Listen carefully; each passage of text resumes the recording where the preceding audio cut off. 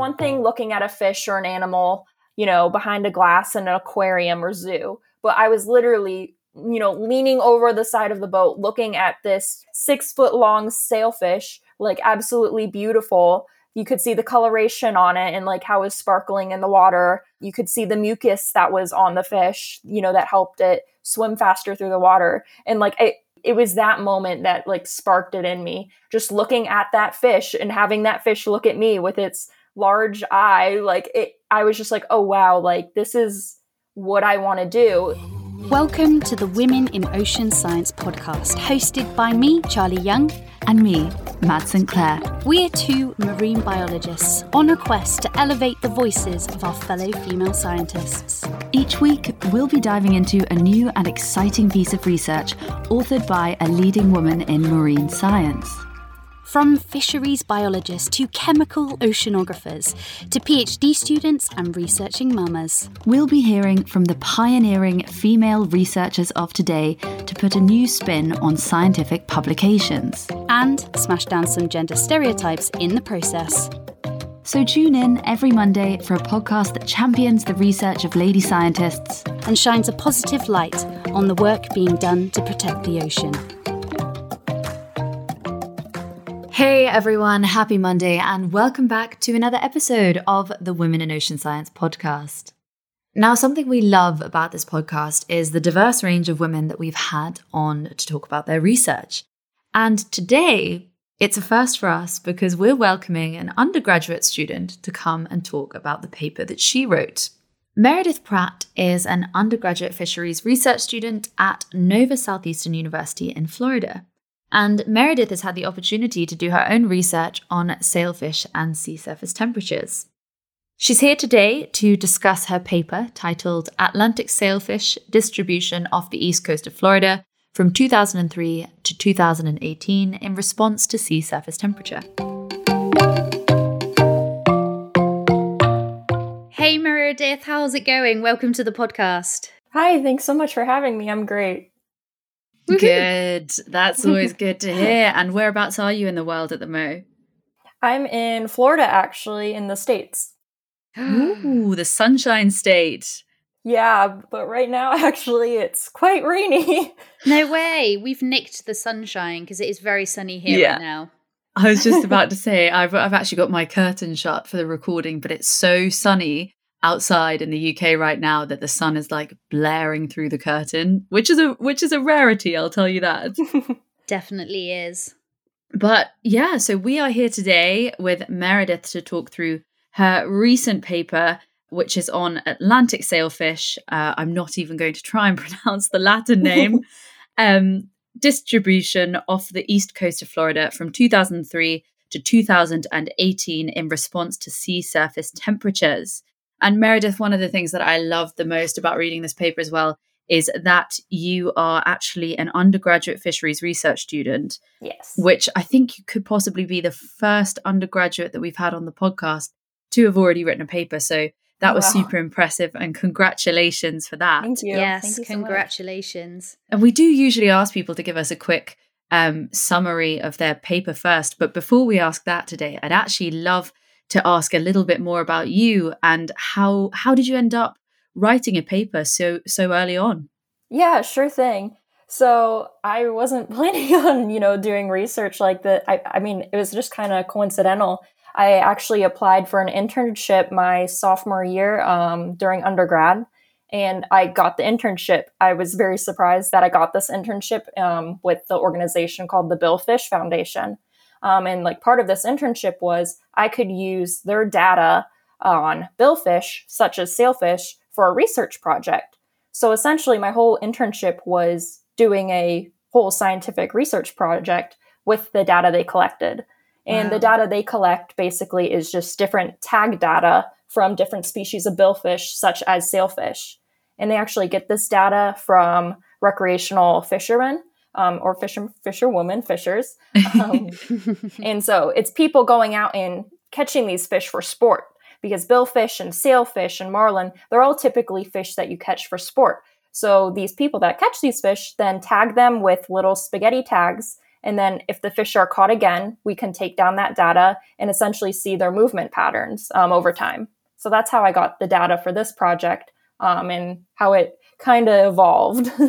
That's so cool. And yeah, we've said congratulations already, but publishing research is hard. And so to have done this in your undergraduate is just so impressive.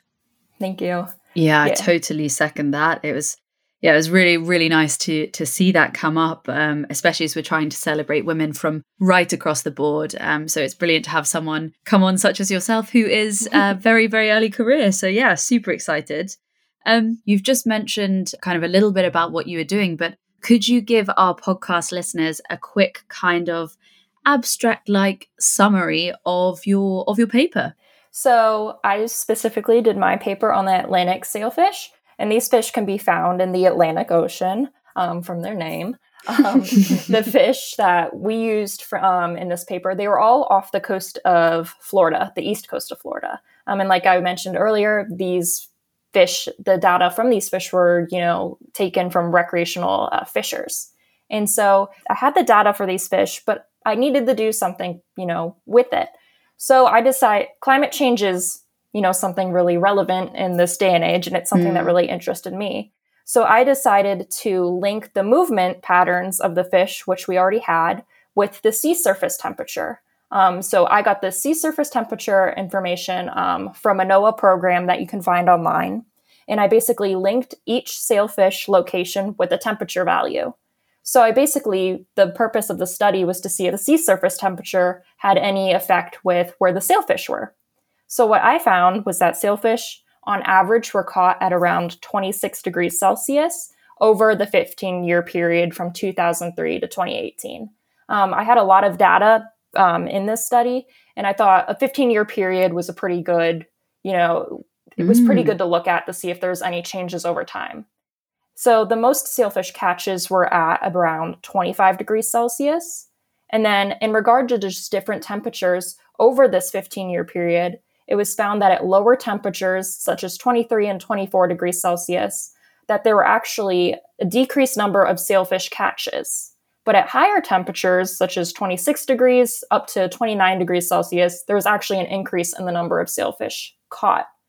So based on these results, it just kind of makes sense that because the ocean temperatures are slowly rising over time, that this will have an impact on the distribution and habitat utilization of these sailfish. So there definitely needs to be more research in regard to this with sailfish and really fish in general, because climate change really will affect where these fish are going and where they are moving for different reasons. So that's essentially the little summary of my research with this. Wow. I think a lot of people, when they think of the ocean, they don't really think about the fundamental role that temperature actually plays in sort of dictating where you find a species. And, life in our oceans is being displaced. I think it's something like 10 times faster than life on land because of what you've said, these rising temperatures. But what it seems to me kind of, sailfish are usually found in colder latitudes. But what you're actually finding was that there were more sailfish being caught at higher temperatures. So could this actually expand their kind of, the normal areas that you would find them in? Or do you think it could limit them? Right. I think it could expand, their range. They do have a pretty broad range to begin with. They are found in like the tropical latitudes and, up to the temperate latitudes. But they definitely could expand more, I'd say, up in the temperate latitudes more since, the waters are becoming warmer. Yeah. Something else that I find interesting is if they're being caught at these higher temperatures, we're thinking, okay, they must be moving to these warmer temperatures. But then again, there's also the idea that, well, at these higher temperatures, these fish could almost be more vulnerable. They may be, exposed to fishing more because it's not their ideal temperature. So essentially they're being displaced, and it's kind of like a negative impact that they're being caught more at these higher temperatures. So that's something else that definitely needs to be looked in more with, let's say with satellite tags where we can see their direct movements to see if they're moving to these regions, for food resources or migration or, mating. It's kind of still a question on why are they moving, to these areas, or are they just more vulnerable at higher temperatures of being caught?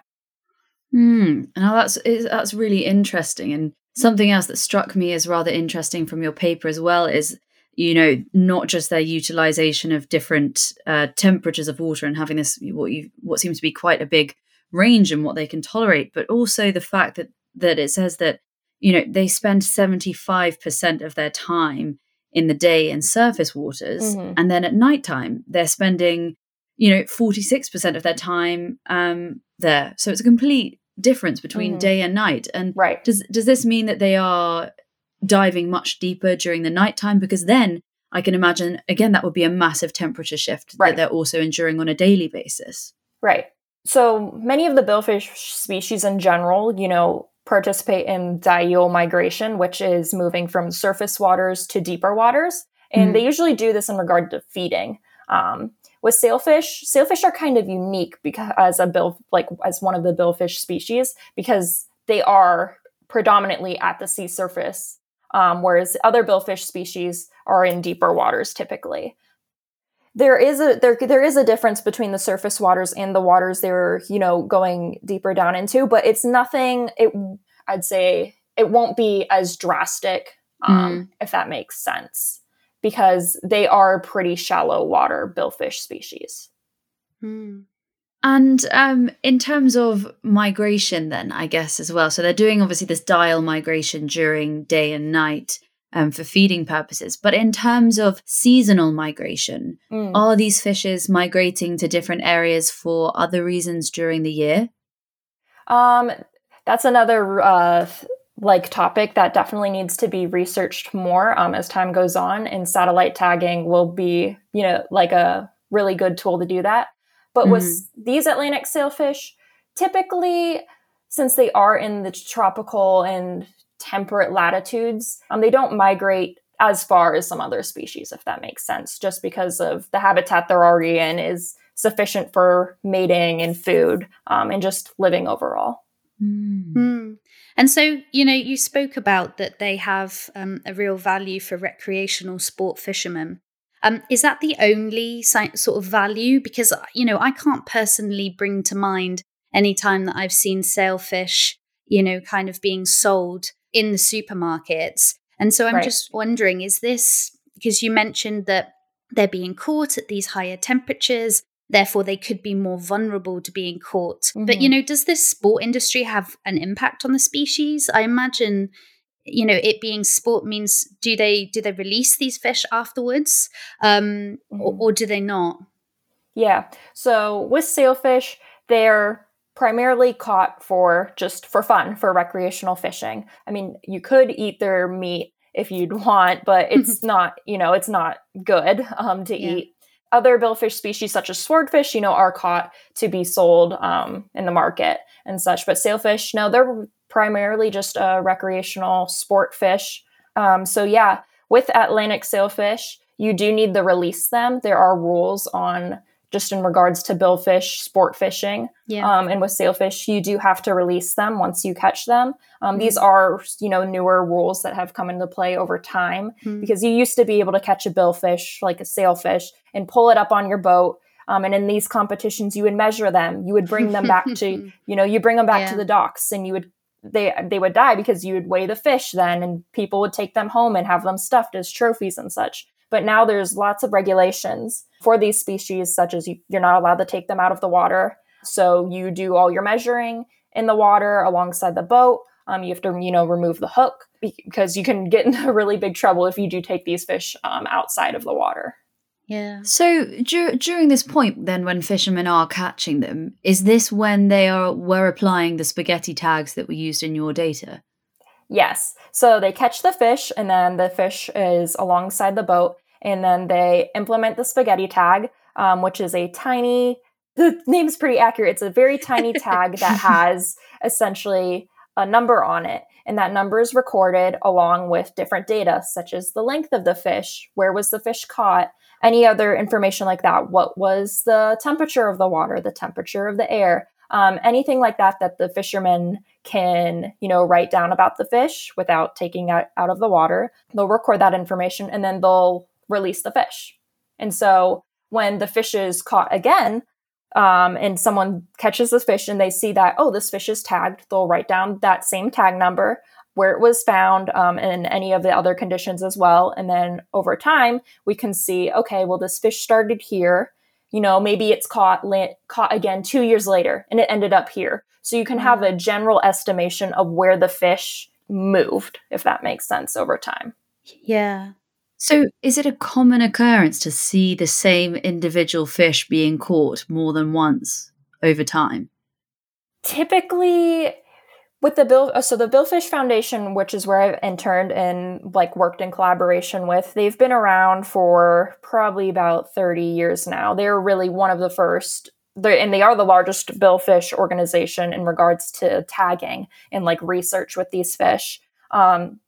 So with my data, I had about 10,000 data points. So with that means there was 10,000 sailfish that were initially caught once and then caught again. So I had around 10,000 fish over 15 years that were caught again, if that makes sense. So it is, I don't want to say it's common or normal to keep landing the same fish, but I definitely have a lot of fish that were, re-caught.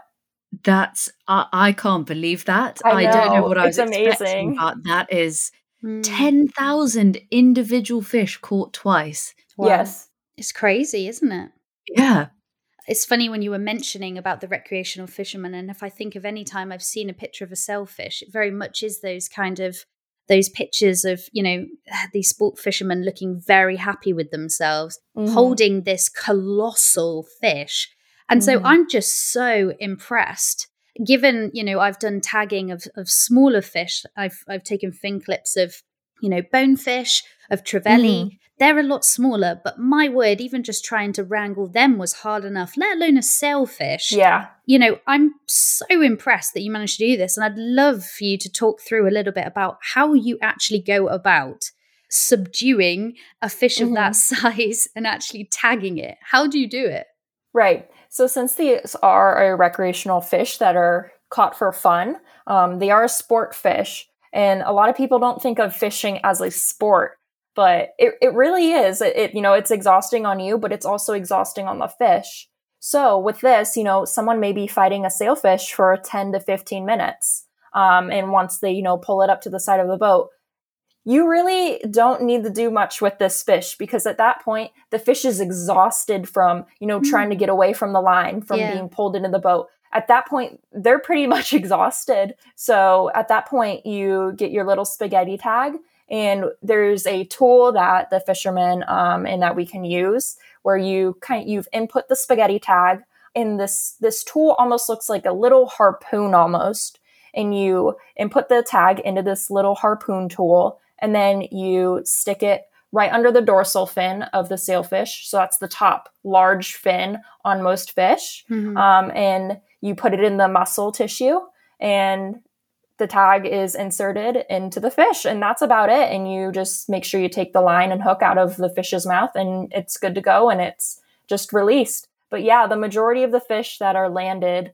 are pretty exhausted by the time they get to the boat. So there really isn't, where 3 people need to be, holding onto the fish up against the boat and it's thrashing around or anything, just because at that point they're just so tired from fighting back.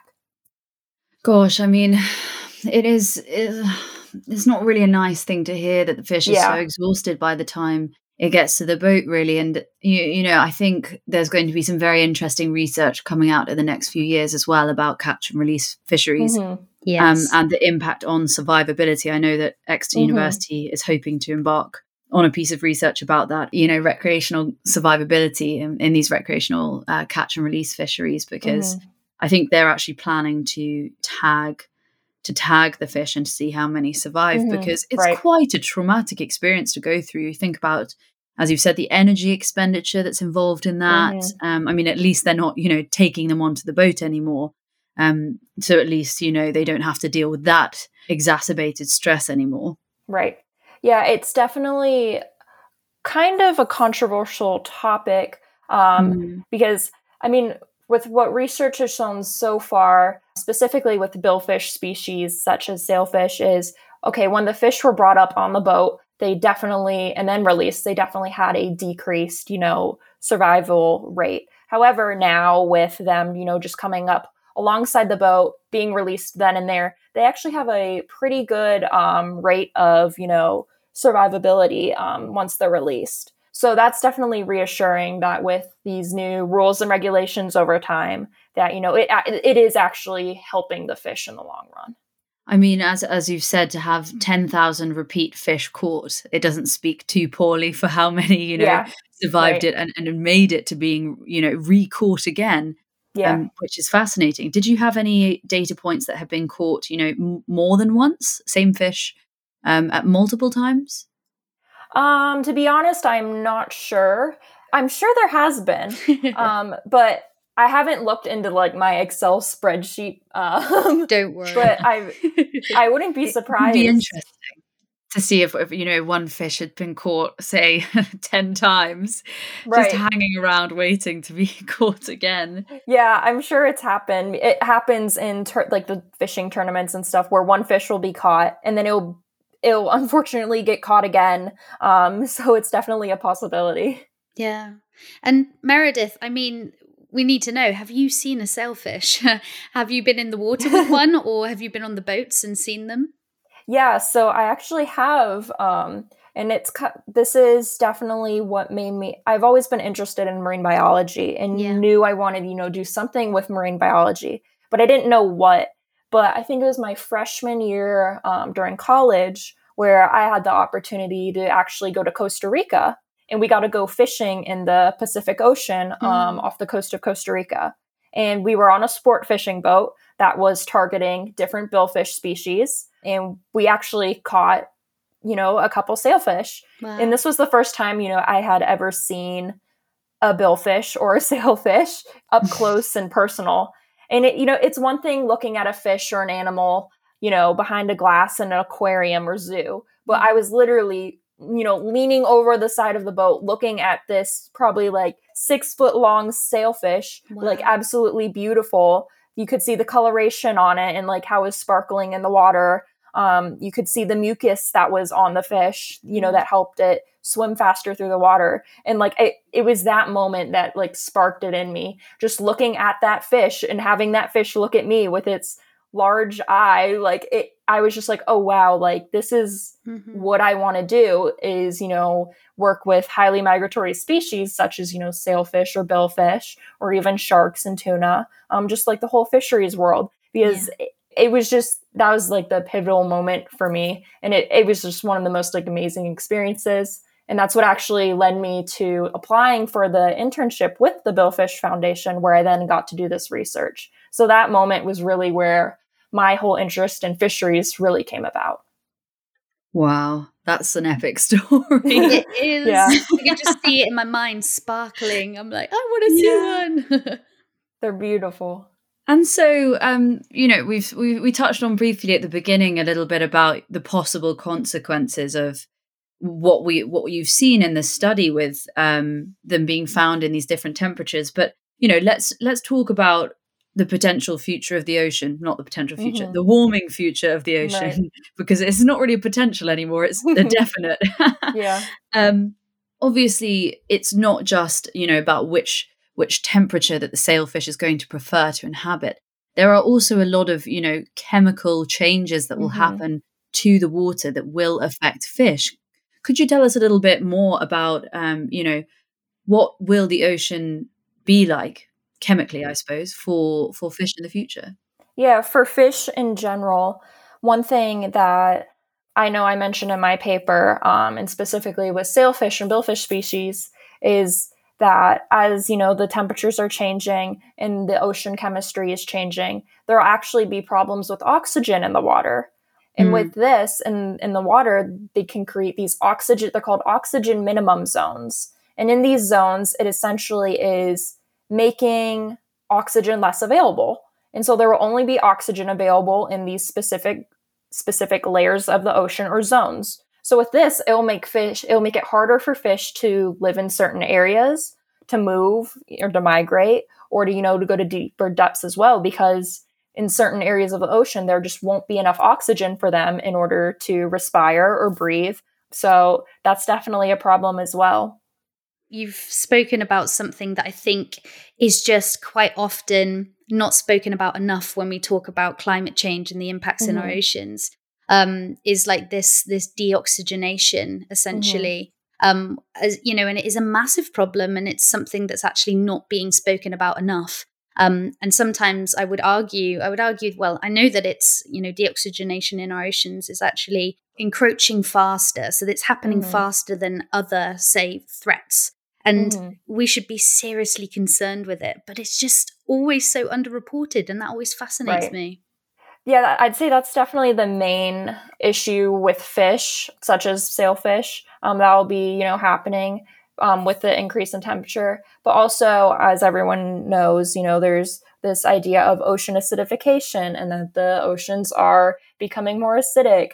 But as I've been taught, it's what my professors like to call it as ocean debasification, because the oceans aren't becoming more acidic. Well, they're becoming technically more acidic, but it's not like they're going to be like an acid that, you think of when you think of acidity. Just my professors always tell me, just think of it as that its basicness is just decreasing. And yes, it is going more towards acidity, but that's definitely another issue that it will affect fish in the long run. And it'll also definitely affect all the entire ecosystems in the long run, as everyone, is thinking about climate change and the increase of carbon dioxide and what's happening to our oceans in regards to its change in pH.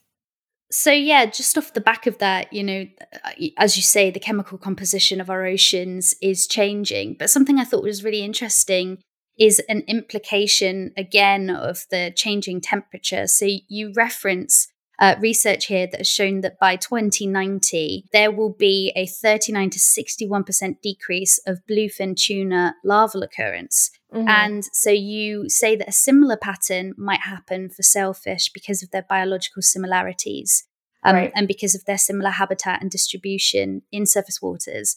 And, could you explain a little bit about how that might actually affect sailfish? So when we talk about larval occurrence, what does that mean? Most fish typically spawn, and what this means is that they release their eggs into the water column. And once these eggs are released, the male sailfish, they'll actually release their sperm over these eggs in the water column, and then the egg will be potentially fertilized. And then from there, the egg will develop over time and become a larvae, which is... It's not, I don't want to say it's like a baby fish, but it's it's a developing little baby fish, essentially. Yeah.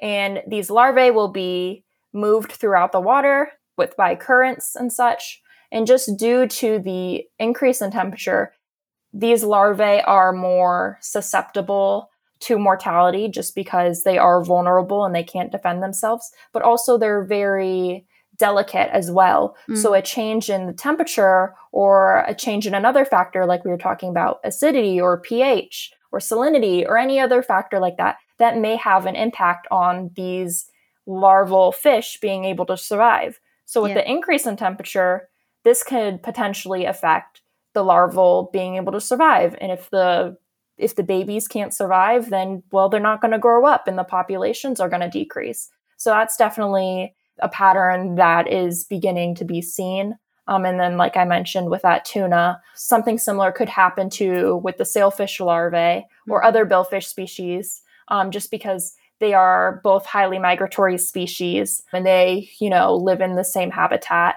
They're just very similar in that aspect. It's quite a big stat to say that, 39 to 61% by 2090, a decrease in larval occurrence. I mean, what are the dangers of extrapolating statistics like this into the future, do you think? I mean, it's definitely hard to predict, what's going to happen that far in advance. And I would think it's definitely hard to predict because this research that we're doing now in regards to like anything fisheries is relatively new.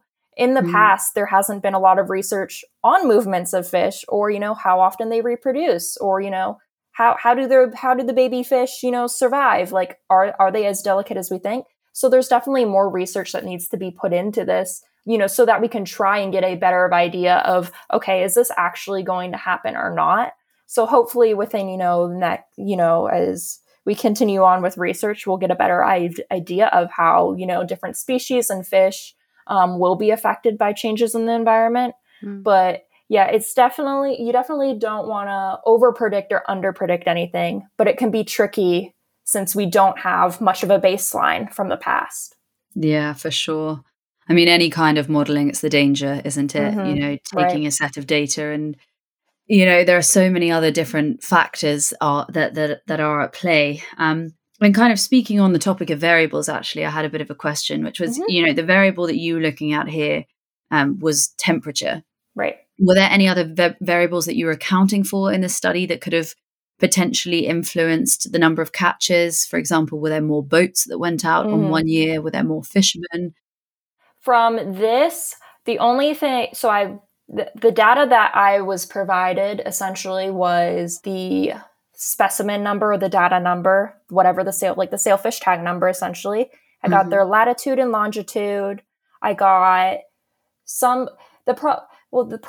of the problems with the data that I received is that all the data is from fishermen. So it's not scientists going out and collecting the data. So some things are consistent and some things aren't consistent. So some fish would have a length or an estimated weight, but some would just have, okay, we caught a sailfish at this location and that's it. Yeah. So the majority of the data I had was basically just the location, length, possible weight of the fish. Since it wasn't scientists going out and collecting the data, and since we weren't using satellite tags or anything. And then I got that temperature data from NOAA and corresponded the temperature from the time and day with each sailfish. So I didn't look at any other factors. Ideally, I would, but because we were using these spaghetti tags, we didn't have, access to, okay, what depth did these fish go at? When did these fish, go to that certain depth? Or when did they move here? Or, what was the specific water temp or anything with that? So essentially what I was just working with was the latitude and longitude they were found at, and then the temperature that I then got from NOAA. So for a potential future study, say, potentially, using a different kind of tag that could record depth or, actually temperature where the fish is, do you think there would be scope for these same recreational fishermen to assist with employing those sorts of tags, or do you think it would have to be a scientist-led operation? I would probably say it would have to be a scientist-led operation, just because with satellite tags, they can sometimes be tricky to get onto an animal, especially the larger satellite tags. Even when talking to my professor about him trying to tag albacore tuna, he was having problems with keeping the tag inserted into the muscle tissue of this fish.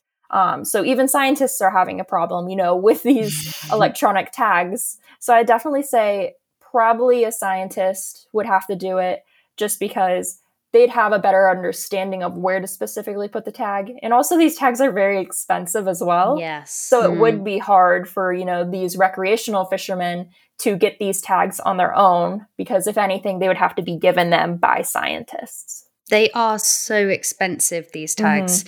I was working with somebody when I was working as a research assistant, and they explained to me just how expensive these whale shark tags they were using were. And I mean, it was like thousands of pounds per tag.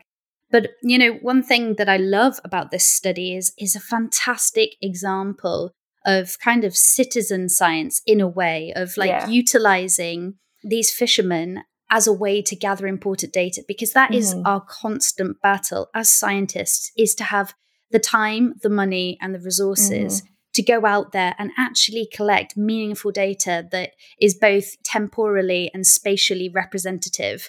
And this data set is huge. And you've only been able to achieve that by building this relationship with these fishermen. And it's wonderful that so many of them have been taking part, even though there's obviously sampling error, or there's a difference between those that might give you more data than others. But it's just brilliant, and just goes to show that there are ways that we can utilize people that aren't scientists to actually help us gather really important data. And like your research has shown, we now have a better understanding of, where these sailfish are being found, at what temperatures they're being caught, and what this, rising sea surface temperatures might ultimately mean for the species.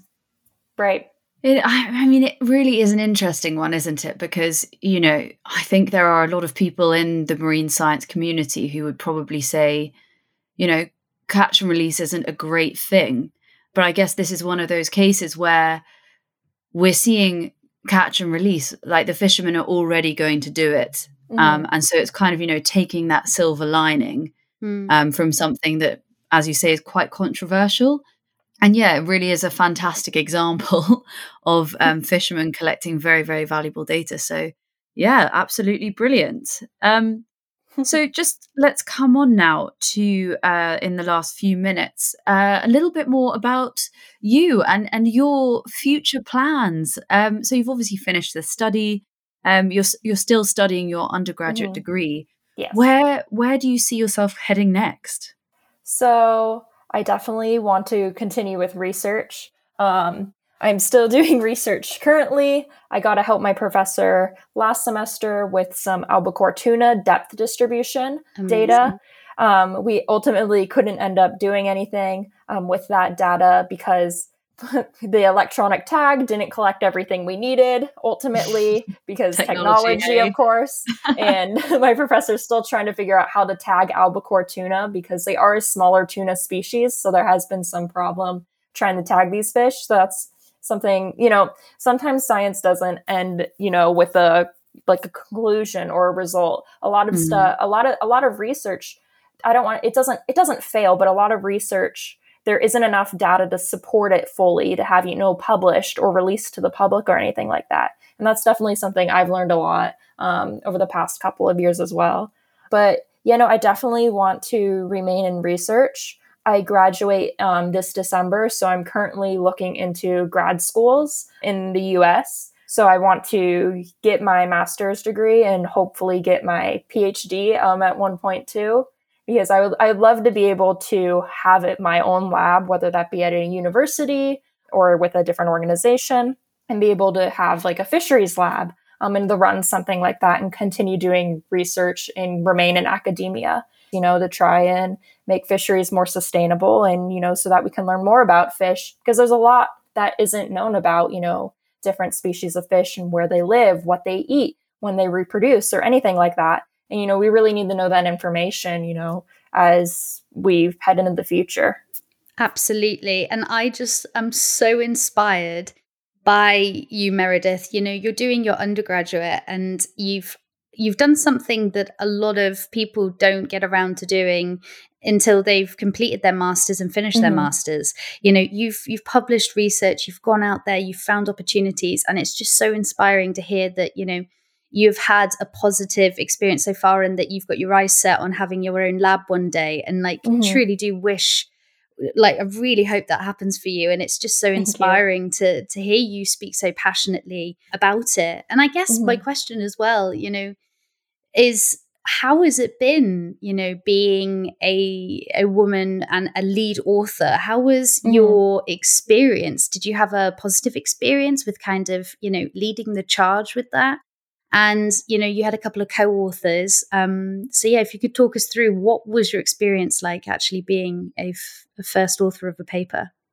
I never thought it would happen. It's very crazy, but I feel very lucky to have, different opportunities within the marine biology field in general. And with growing up in Florida, I've been surrounded around water a lot.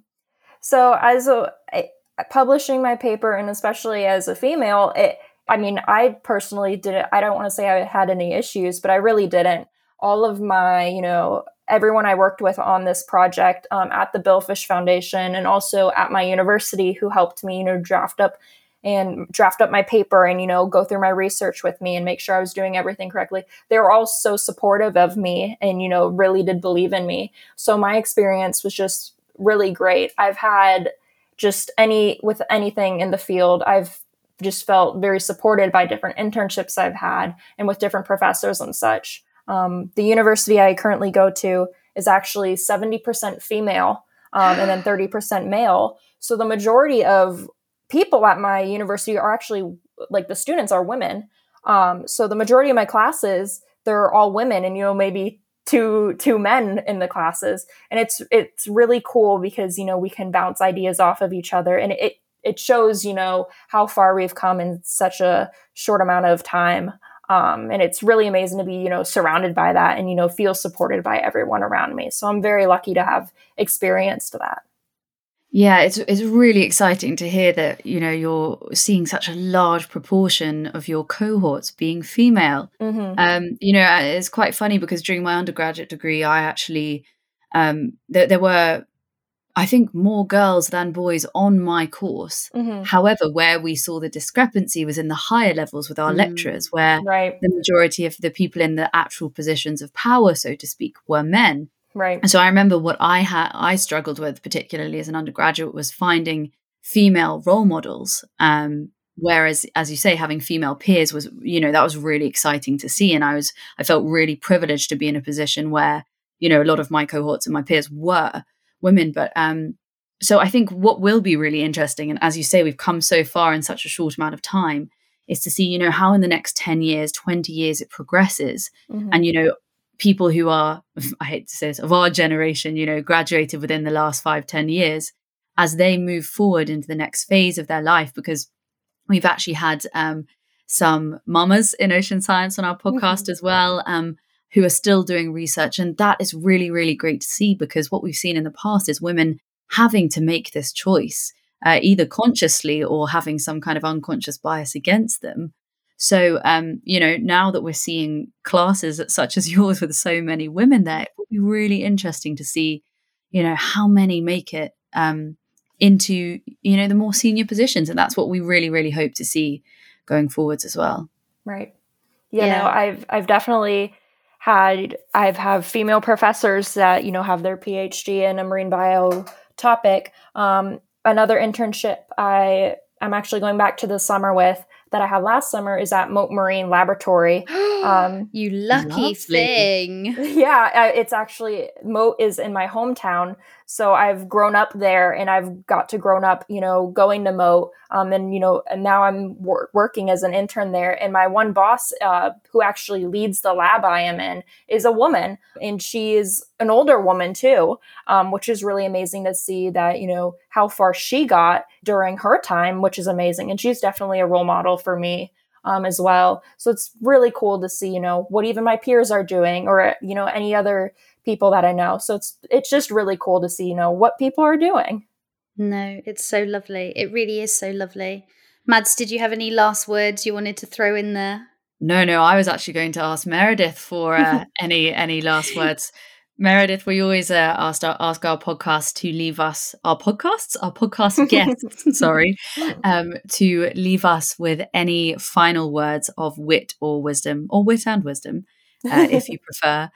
I would just say, if there's any women out there, or even young girls that are listening, if whatever you want to do, you can do, if you put your mind to it. If you want to go into marine biology, or just even whatever career you want to go into, try and find any opportunity that, maybe semi-relevant to it, try to learn from that experience. And it will really help you in the long run, because you'll learn a lot from it. Like, I've learned a lot from my internship with the Bill Fish Foundation, and it's gotten me so much farther within my university, and has advanced my career so much. So if you just have something to put out, if you want to do something, just put your mind to it, try and find an opportunity, and, just give it your all. Boom. Boom. Bish, bash, bosh. So good. And Meredith, where can people find you if they want to follow along? Are you on socials? Yes. So you can follow me on Instagram, and my Instagram handle is marine.meredith. So if you just type that in, I'll come on up. I am typing it in as we speak. Absolutely love it. Well, Meredith, it was an absolute pleasure to have you on today to talk about the Atlantic sailfish. And, you're at the very beginning of your career, and we would love to see what you do next and have you back on to discuss your next piece of research. Thank you so much. It was awesome to be a part of this.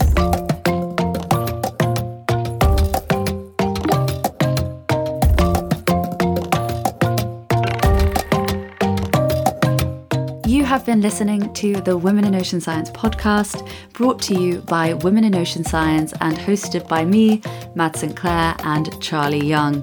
If you enjoyed the podcast, don't forget to give it a share, and you can find us on socials as @Women in Ocean Science. We are a non-profit organisation, so every like, comment, share and bit of support goes such a long way in helping us to elevate the voices of the women working to protect the ocean and helps us to continue on our mission. Thanks for tuning in, guys, and I hope you have an awesome week.